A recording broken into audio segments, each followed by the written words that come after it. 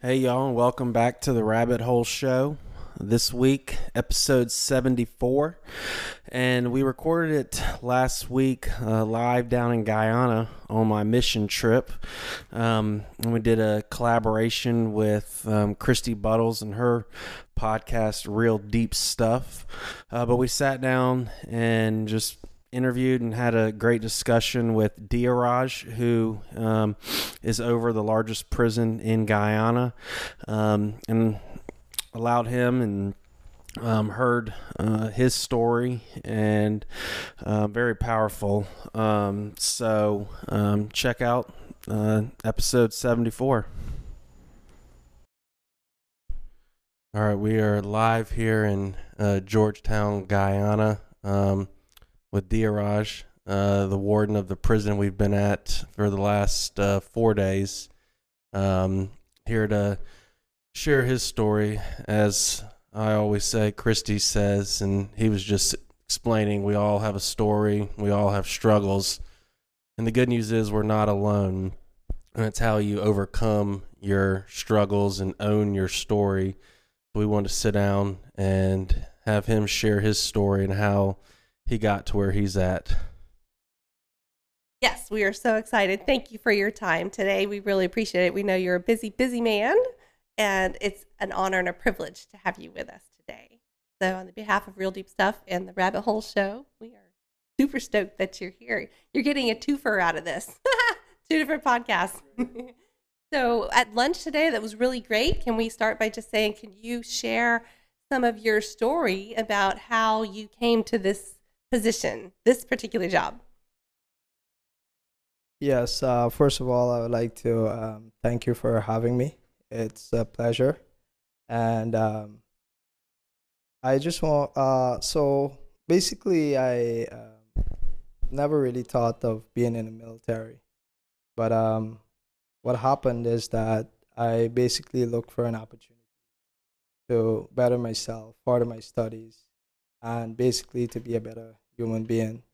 I was working with my father, as you know, my father is a construction worker, and over the years, I been through a lot of trials, and with that, while I was working with him, one of my friends visited me, and he explained to me that he is going to apply to the prison for a job, and I said, "Listen, I'm there with you." And I applied. I went home. My skin was in cement. I went home, and when I went home, I got something.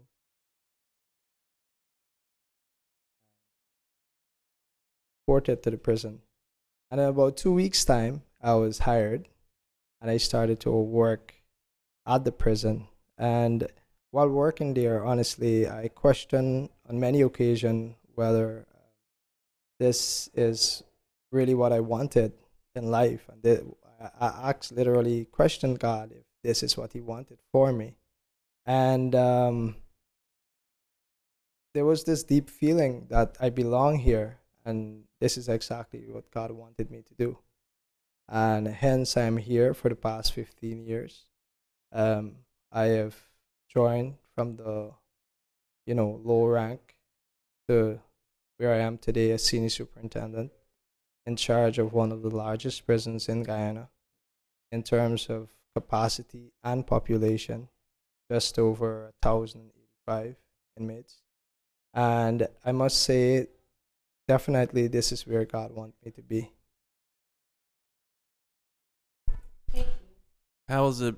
Can you talk about how you got connected with the Pucketts and their ministry came into the prison, and what we've done this week, how that kind of happened and was formed? Yes, definitely. So I met the Celebration of Love ministry team first at Timeri prison some time ago, and my original thought was that this is just a one-time thing, and gonna see them again. But then later on, I was in charge of a larger prison which houses the male and female prison, which is the only female prison in Guyana. And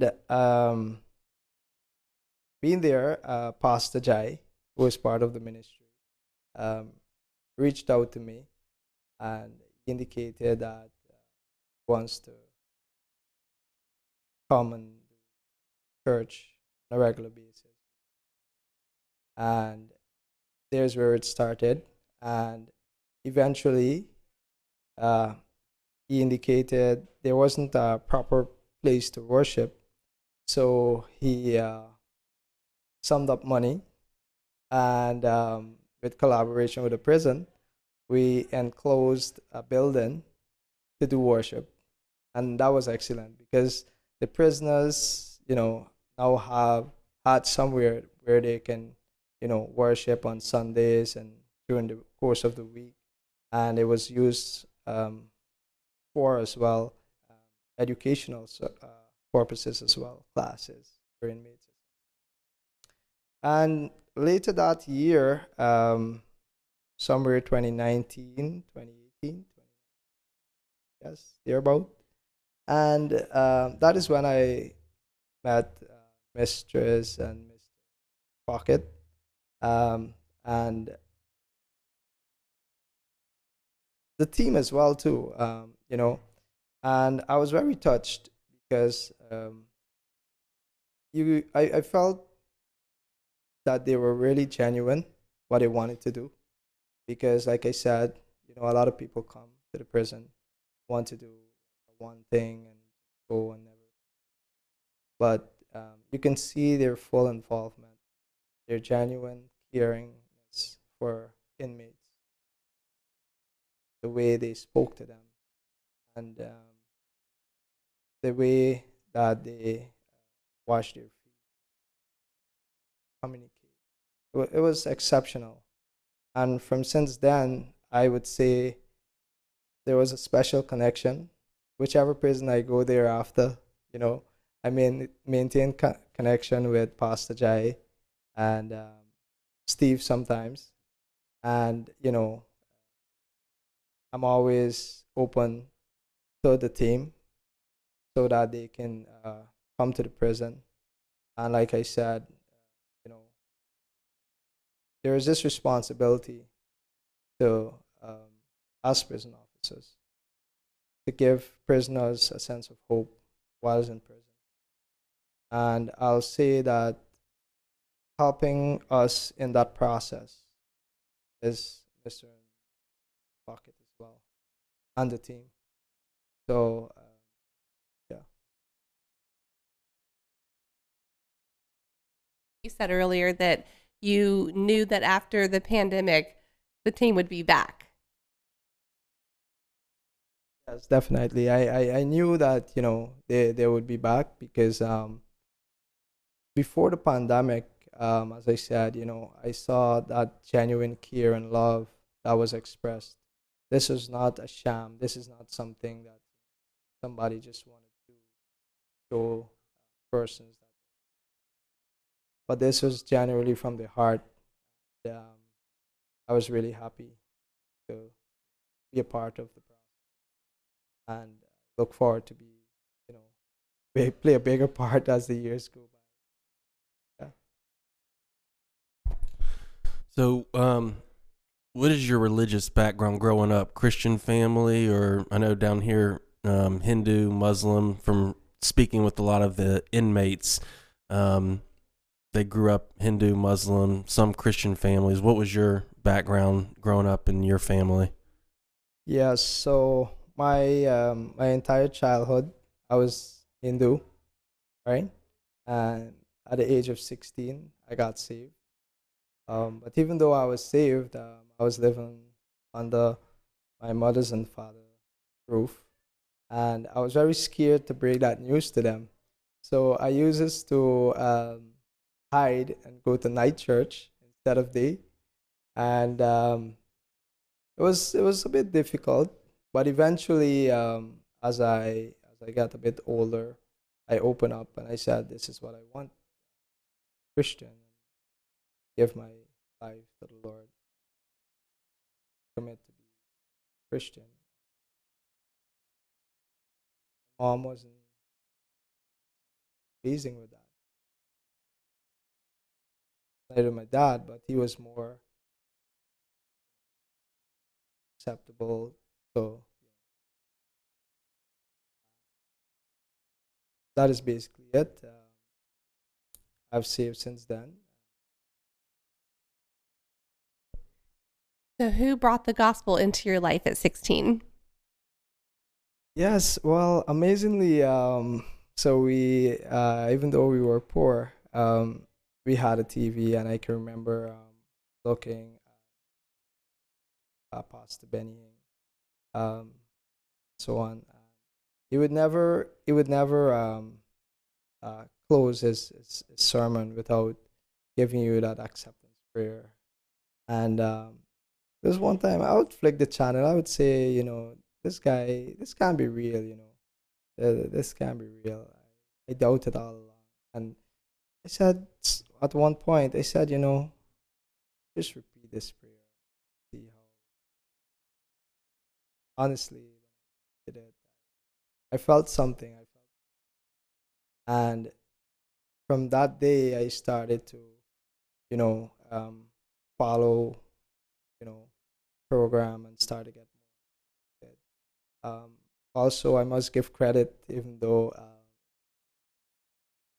necessarily what I believed in, but I must give credit to the Jehovah Witness, in that always comes around. And since I was small, they would come to the house. Whenever they come to the gate, my mom would say, "Oh, go, go, go, talk to them, talk to them." I want to go, and they would have me standing there for like 15, 20 minutes explaining to me about God and all these things, and telling me about, so many things. And they would share the Watchtower magazine and the Awake magazine. And for some reason, I find it educational, the Awake, and I look forward to reading it. But they were very smart, I would say, because what happened is that they would have these educational caption, and they would have all the details, and then they would correlate it to the scripture. So right there, they brought you in, right? So I would say it's very smart, to some extent. But I that also played a part. I must be conscious that I'm going to. With you, leaving the Hindu faith at age 16, did your family, it took a while for you to come out and tell them. How was that played in your family dynamics? Are they still Hindu? Talk a little bit about that, if you don't mind. Yes, well, I have a very small family growing up. My dad, my mom, my sister. At the age of 7, I lost a brother who was 14 years old. He drowned. But when I broke, the news to everyone that Christian, like I said, took a while for them to accept. My mom, I tried many times, continue to sister as well, for them to be follower of Christ. No, without them being saved, basically, we all know what could happen. And the thing is that I pray for that, but to this day, they're still Hindu.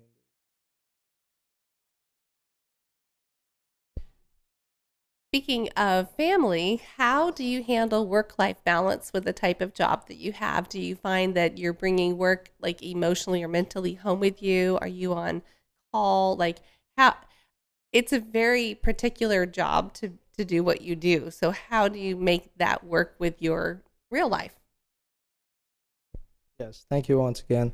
So, my job as an officer, a senior officer, um, it is so much responsibility.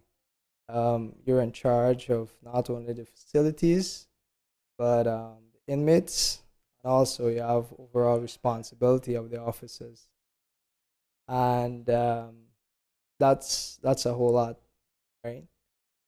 Because officers have issues, not only in terms of work-related issues, but they have their personal issues, and it is your responsibility while their welfare persons to deal with it. Some people feel comfortable to relate to you. What do? You can't turn them away. And likewise, while they're welfare officers to deal with prisoners' welfare, sometimes they feel comfortable to confide in you and to seek your guidance, your assistance.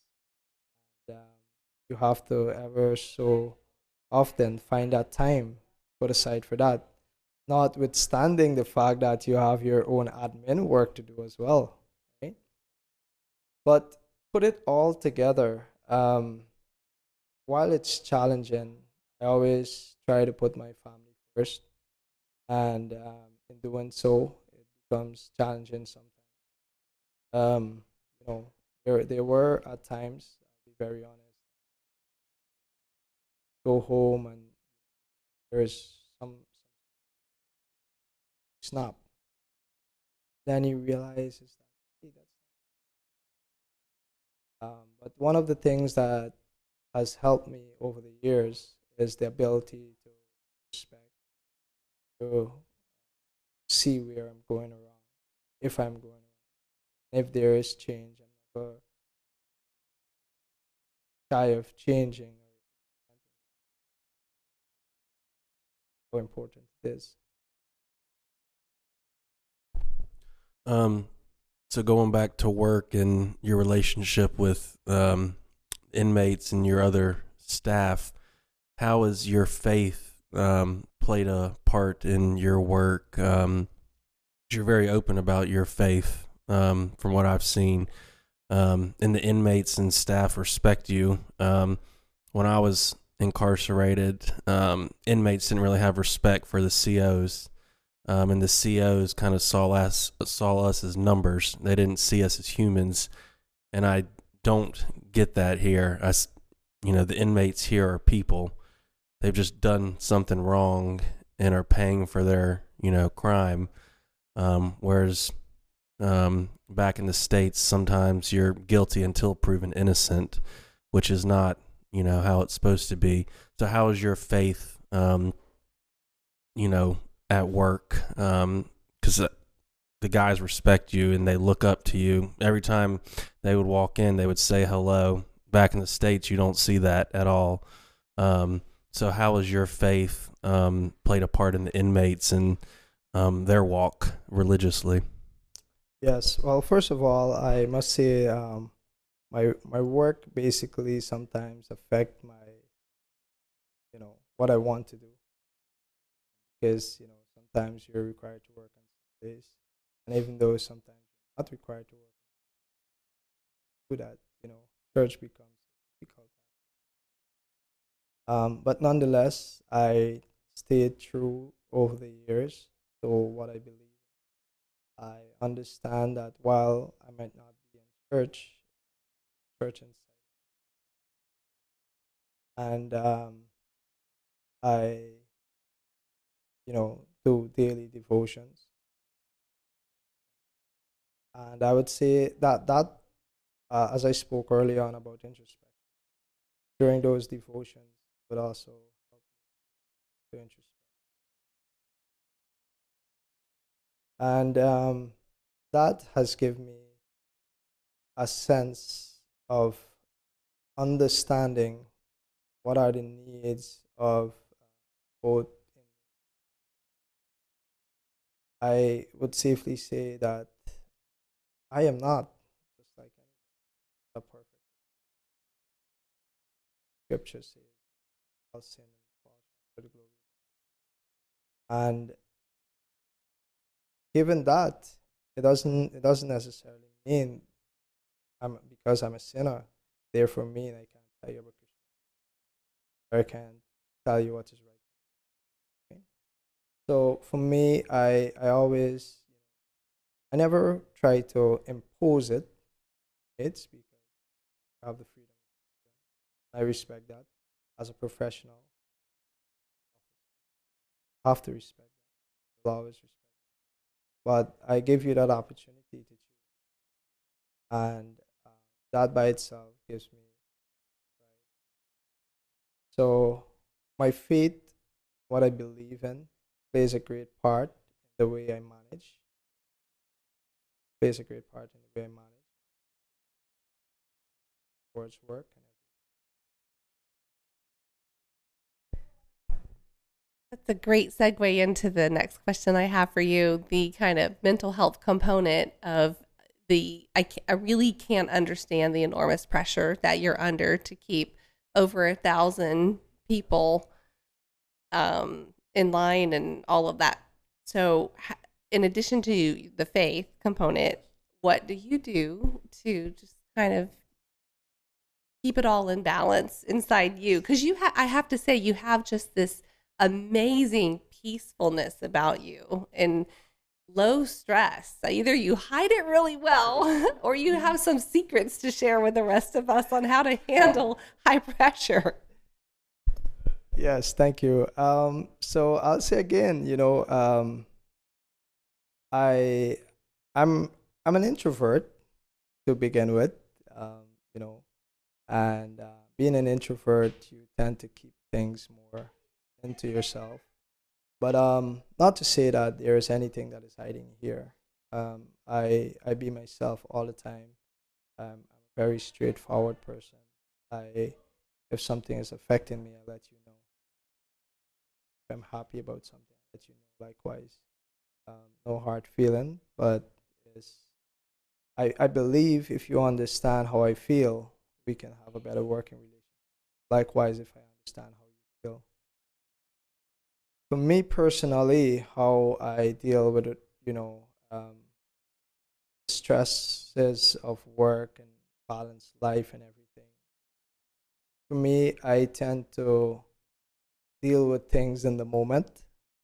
So I would not bring that moment, bad moment or bad situation, work, from work, home. And likewise, just like every other relationship, every marriage, there are ups, there are downs, there are issues, and there is never a day that I walk into the prison and my face is puffed because of something that my wife said to me, or something that she didn't do, or something that she should have done, and the list goes on. And no matter what, when I somehow by God's grace, He has granted me that mercy and grace and wisdom to understand, or that ability to say that, listen, let what happened home stay at home. When I step out of that vehicle, I step into the prison, I'm dealing with work here. Dealing with work here. Because no one, no staff deserve to be treated in a negative way because of what I experienced. They didn't do anything to me. Understand? And likewise, my wife or my kids didn't do anything to me, not because I had a negative situation at home. And also, what I do personally, I tend to take time off, not so often, but whenever I can, just to be alone, like I said, to meditate. I believe calms your spirit, calms your soul, because when you are on the go all the time, your mind and your thoughts are so scattered that you can't gather them. Tend to, like, if I, you lost yourself. But the moment you take the time to sit and gather your thoughts, you become that person that you always be. Always find yourself back there. So it's important for persons to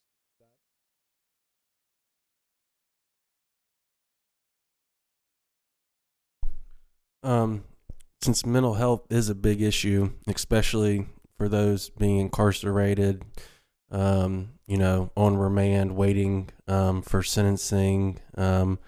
what is the mental health like in the facility, in the prisons? Do y'all have psychiatrists or anything to help inmates with depression, anxiety, mental health issues? Yes. So part of our mandate as the prison service,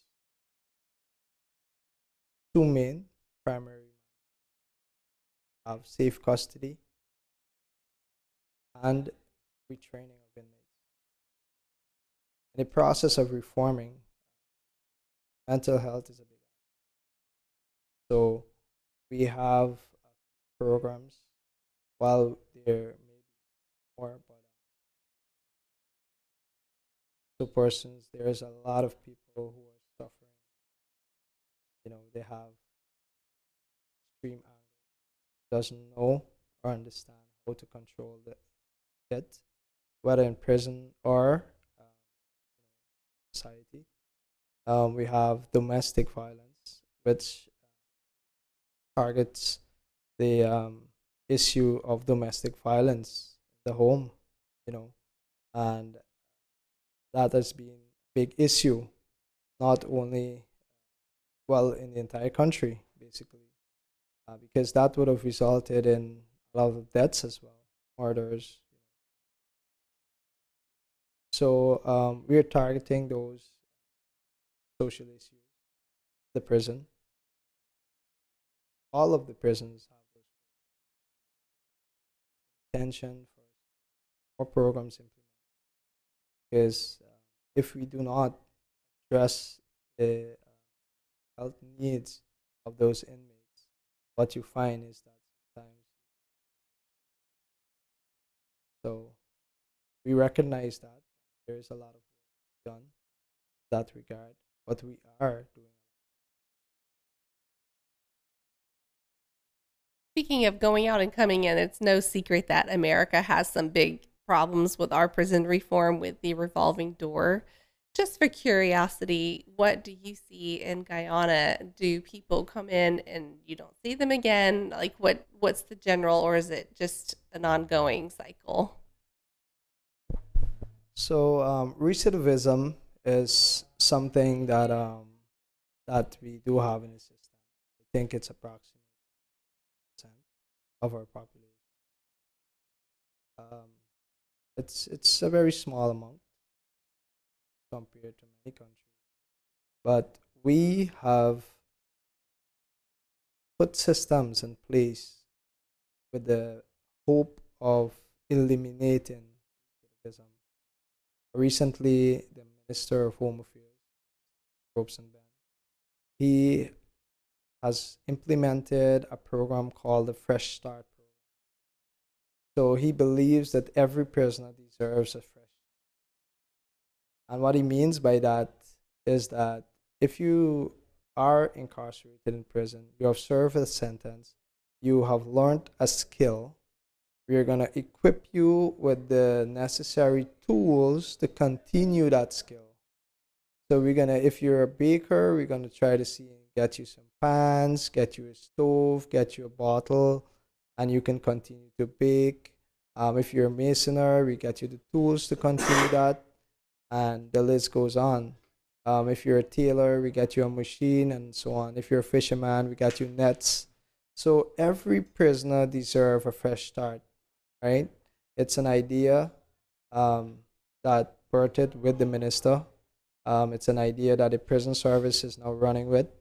I think we're doing great. It's out there in the media as it relates to what we're doing in that regard. But it is all in the direction of reducing recidivism. And I think we are achieving that objective. Not on a large scale, but we are getting there.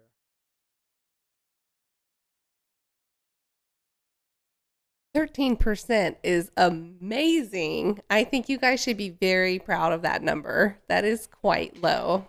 It's embarrassing with America. I don't know what we are, but we're a lot higher than that. So we've had the privilege to talk to an array of different types of men and women being in the prison ministry here. And you talk to some that are like they're just so young. They're like 20. And I tell them, I'm like, you have your whole life ahead of you. And this one guy was like smiling. He's like, I know everybody says that. I'm like, well, it is true. You really do have your entire life. So when you talked about giving people a message of hope, what does that look like from the person that maybe is in there because they're just waiting for their court date to come up and you don't really know what's going to happen yet? Like, I guess they've been arrested for something and don't know, to the person who's serving life. Like, how do you adjust your message of hope? Does that make sense? So it doesn't matter, in my opinion, the situation that you are in. What matters is that for you to understand your purpose in life. I think that is where a lot of us lost ourselves because we don't understand purpose. And by not understanding the word purpose, we don't understand our purpose in life of itself. So it begins right there for you to understand that you have the ability to be a decent human being. You don't have to do this. It may seem, because on a lot of occasion when you talk to some inmates, they will tell you, hey, boss or sir, I've been doing drugs all my life, and that is what I continue to do. So the message of hope for me is on that premise that, listen, you don't have to be this way. You can change. Things can be better, but you have to first desire it. I often say to them, I said, a man is of his own thoughts, what he thinks he becomes, right? So therefore, if you have negative thoughts for yourself, if you have negative motives, that is what will manifest itself.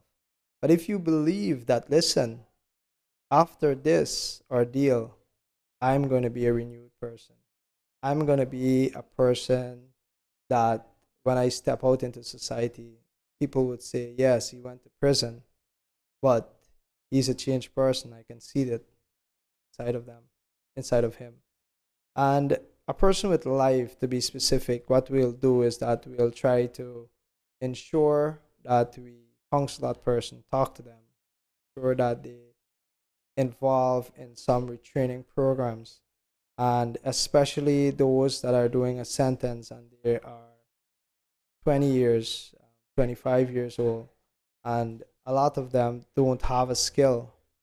Permit me to go a bit to share something with you. I learned recently. There was this guy that was talking about. He was basically talking about persons are saying, citizens of America is saying that oh, you're taking all the jobs and you're going to China and you're going to other places and you're neglecting the home population, the US population. But he said this beautifully. He said, where in America can you say that I need 100 person who is trained in computer science? And you're going to get 200 persons knocking at the door. Nowhere. But in China, their skill sets are so high on the agenda, their skills training, that you can go and you could have a persons in civil engineering and various fields. You want 20, 30, 40 persons, you get them. It's not a struggle to get them. You understand? And I think our government is going in that direction as well, to train persons, because we recognize that skills training is what is important. Yes, we need banking and accountants and all these technical persons in the offices, but we need skills persons. We need welders, we need agriculturists, and so many other persons that use their hands. So we want those persons who are incarcerated and are young persons, especially for life or longer sentences, that they leave the prison with a skill, whether it's sewing, whether it's baking, culinary arts, whatever it is, And we're having so many other programs like barbering. Barbering is something that can pay you quite well, as simple as it is. But some persons were never privileged to hold a machine, much less to use one. So that is our approach, and those are the ways or angles in which I personally, I should say, I give them that message of hope that there is a brighter future. And that was kind of my message. The 3 days I spoke since I was sick yesterday, wasn't able to go and speak. It's your mindset, because I grew up believing I was a failure. No one loved me. I was worthless. And the more I kept telling myself that, the more my life showed that, until, I woke up off life support and realized I can't do life by myself. And thankfully, God woke me up and gave me that second chance to do life how life was intended. He intended, and how I was raised by my parents. But it's huge just how your mind can play tricks on you, and you tell yourself over and over and over that you're a failure, no one loves you, and that becomes your reality. So that's huge for the inmates. And then also something I mentioned to them, that 13% is, that's a huge number, compared to the states, where I don't know the number of coming back in, but I would say the prison system in America is not to reform inmates, whereas here you're actually trying, and you're giving them something when they leave to better their life. So it's up to them when they leave, but you're giving them the tool. But something that I was saying, and something that I had to do when I woke up off life support and knew I needed to change my ways, you have to cut those people out that were bad influences.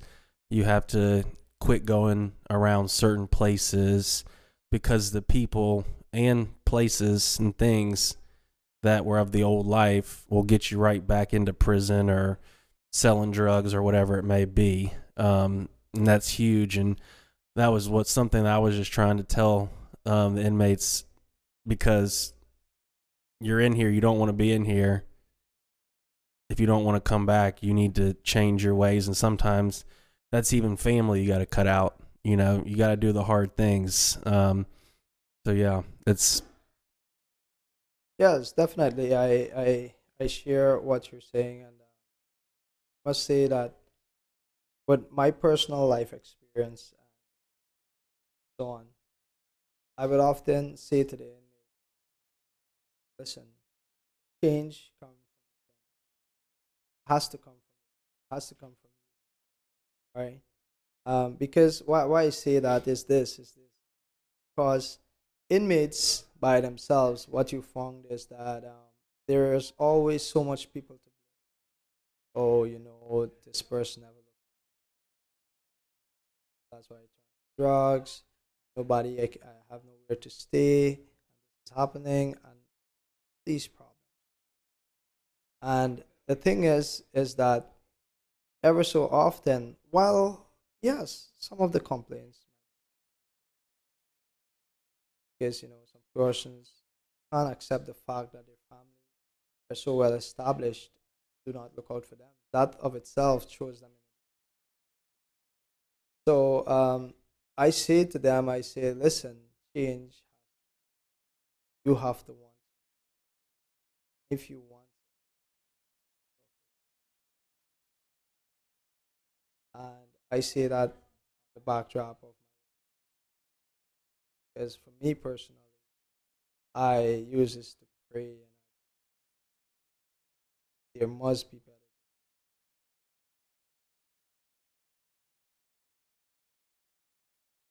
Happy.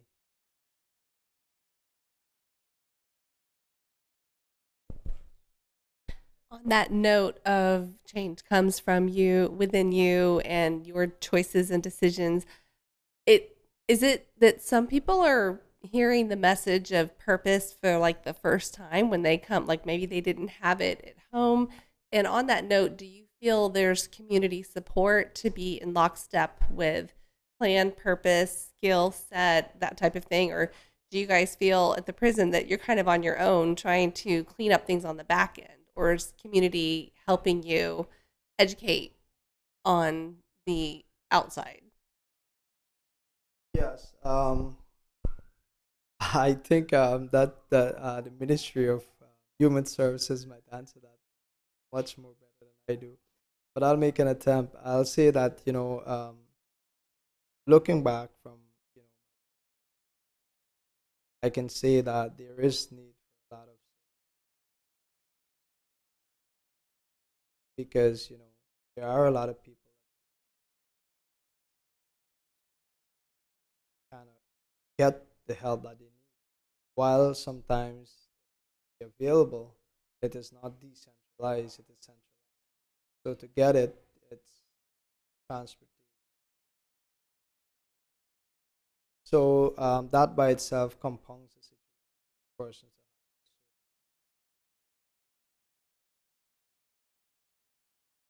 Um, to answer the question directly, how do I feel? Um, definitely, I would not affirm that prison society. I would not agree with that. A lot of intelligence in prison. How would have caused them to be. So we, while we see that there is a lot,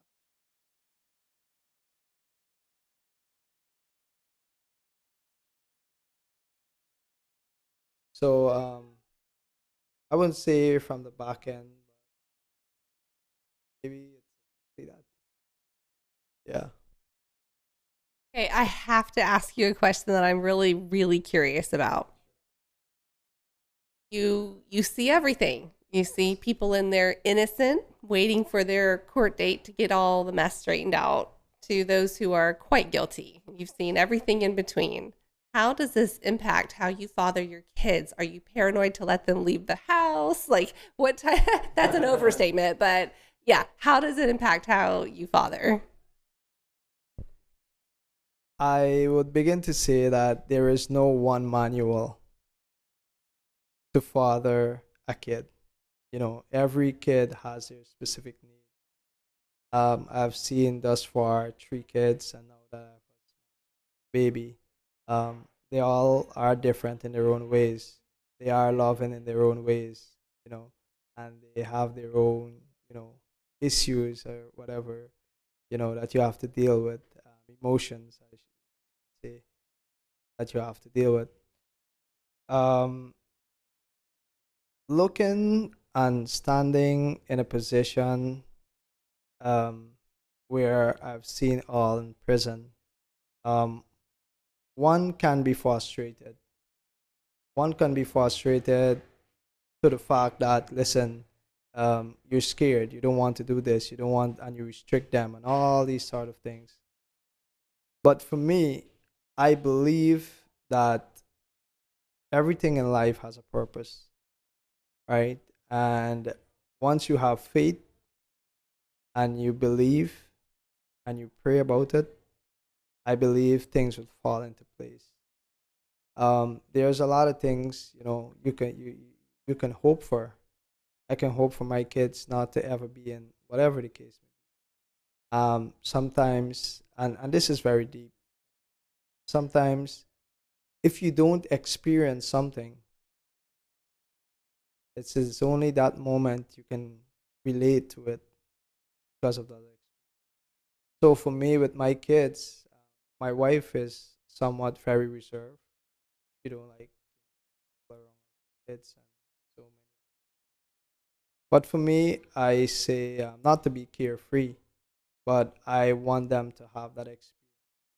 They must have that experience. Cannot cushion our kids.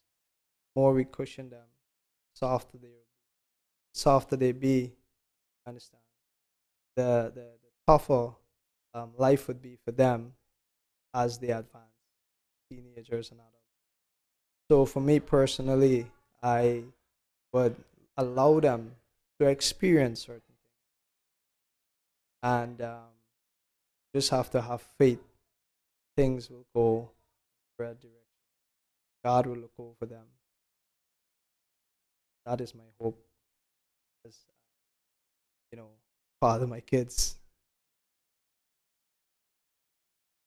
That is an amazing perspective because eyes wide open in your line of work, I could see where it'd be very easy to feel I want to control, not in a bad way, but both from a victim or perpetrator position, just controlled it. But you're so right. It's not doing them any favors because they have their own story that God's writing with them, and I commend you for that. Is there anything that if someone was listening, because these go worldwide, and they're standing at a personal fork in the road of what life choices they're going to make, what would you say to them to encourage them on the better path? Thank you. I would just want to say that, you know, life can be tough, right? And life of itself it's a journey, right?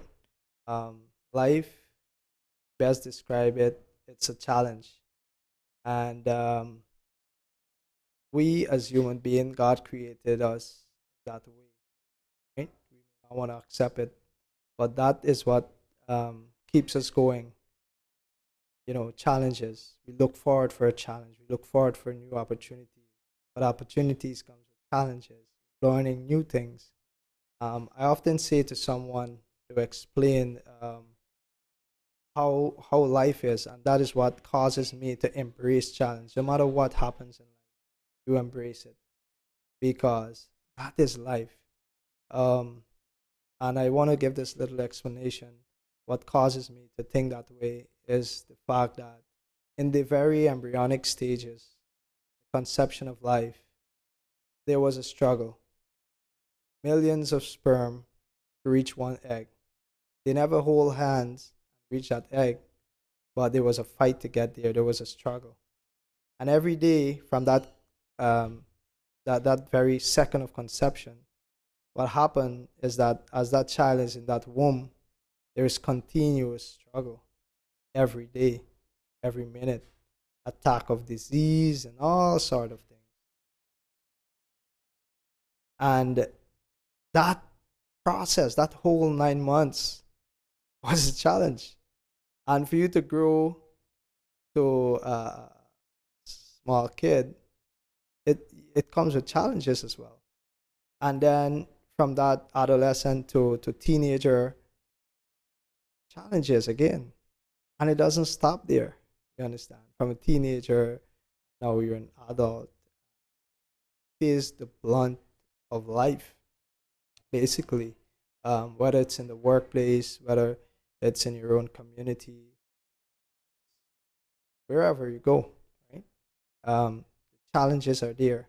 So basically, throughout your life, um, you are being prepped for that. Sometimes we don't seek to recognize that. We don't seem to. So once you understand that, that is what I spoke about purpose, understanding your purpose in life would make you have an appreciation of where you are today, what you're doing, you know. So for me, I understand that life is about challenges. Tomorrow morning there is going to be a challenge. Next year there's going to be a challenge, you know. So every day of your life there are challenges. You have to pray God, stay focused. Those challenges. Some you may never get or be able to overcome them permanently. You have whatever the case could be really serious. You can't overcome it permanently, but you could live with that. You could live with that. That challenge every day is what wakes you up and keeps you excited. How can I go up this cliff with one foot, you know? And the list goes on. So for me, my message to anyone is to appreciate where you are. Someone once said, once you have life, you have it. Because if you die tomorrow, all your dreams, your aspirations, etc., dies right there. But if you have life, if you have life, if you and you have life, but you don't have no feet whatsoever, you know, or you don't have a kidney, you only have one, but you have life. You can be the next Bill Gates. You could be whatever you dream to be. It is possible because you have. But if you don't have life, that's my that's what I want. Just be. Yeah, I always ask my guests, and Kristi does as well, kind of what advice you have for listeners, but you just, answered that. That's very true, because a lot of people, myself included in the past, got stuck in my head and was like, woe is me, basically, as you were saying earlier, this person didn't look out for me, so I resorted to drugs. That's not, you have to look out for yourself at times, you control your life. No one else can control your life for you. And until I got that out of my head, life was pretty hard because I was thinking I was the victim when I was not the victim. I was, lying to myself, saying I'm not loved. No one loves me. When in fact, everybody loved me. I just didn't see it and I didn't feel it because I didn't love myself. So therefore, since I didn't love myself, how can somebody else love me? No one loves me because I've done this, this, this. I'm a burden. Let me just end my life to make it easier. When in fact, that's a load of crap. I wouldn't be sitting here today having this conversation. I wouldn't have been able to go and speak to your inmates and give them some hope, a message of hope that maybe not all of them received it, but if one person received it and heard it, that's an answer to prayers. So as we wrap up, I just want to say thank you for sitting down and taking time, because your time is very valuable. A busy man, very busy. So I just want to say thank you for your time and being a guest on the Rabbit Hole Show and Kristi's real deep stuff. So thank you. I echo everything that Chad just said about thank you so much for your time. First, to be able to go into the prison, and what a joy, honor, and privilege that is. I love being there. All the gentlemen there are so respectful and so nice, and they are following your lead. It's truly an example that you set for them, and the trickle-down theory is true. So it is a joy to be in there. Thank you for your time today. Your wise words. It's very evident you are doing what your purpose is and what God has called you to do. I don't know anyone who does it better. And we appreciate you, all you do for the community, for the prisons, for our team. We thank you so much. You're very, very special. And may God bless you and your work and your family to continue to make Guyana all that it can be for the purpose He has for it. Thank you. Anything you'd like to say? I'd just like to say thank you as well for having me, for recognizing that, I need to be on your podcast. So I must say thank you for the opportunity and thank you for having me, basically. All right, y'all. Hope y'all enjoyed our conversation with Deoraj. Just want to thank him for his time, his vulnerability, and thank you for Kristi and just her collab with the Rabbit Hole Show. But next week, I was able to record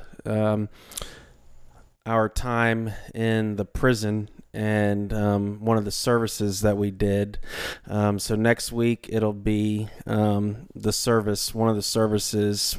So you'll be able to hear us singing with the inmates, me talking to the inmates, sharing some of my story, Kristi sharing some of her story, and just giving the inmates some hope. And then Pastor Jai, who is the hands and feet and the missionary down in Guyana, where he's born and raised, for International Celebration, the nonprofit that we went with, the Pucketts.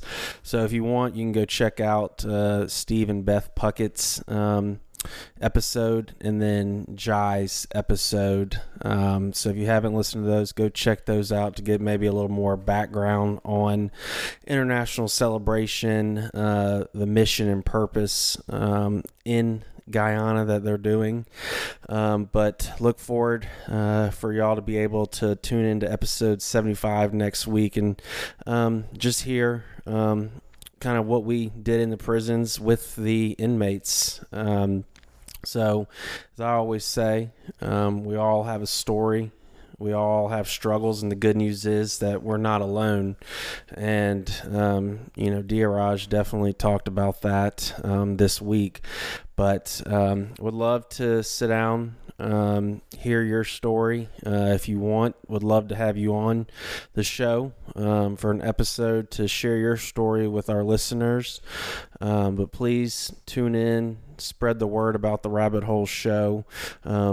Subscribe on whatever platform you listen to, and then we also have an Instagram if you want to follow and connect with some of our guests. It's the Rabbit Hole Show, which is all underscored. And feel free to reach out to me. We do have a email address, the Rabbit Hole Show 21@gmail.com.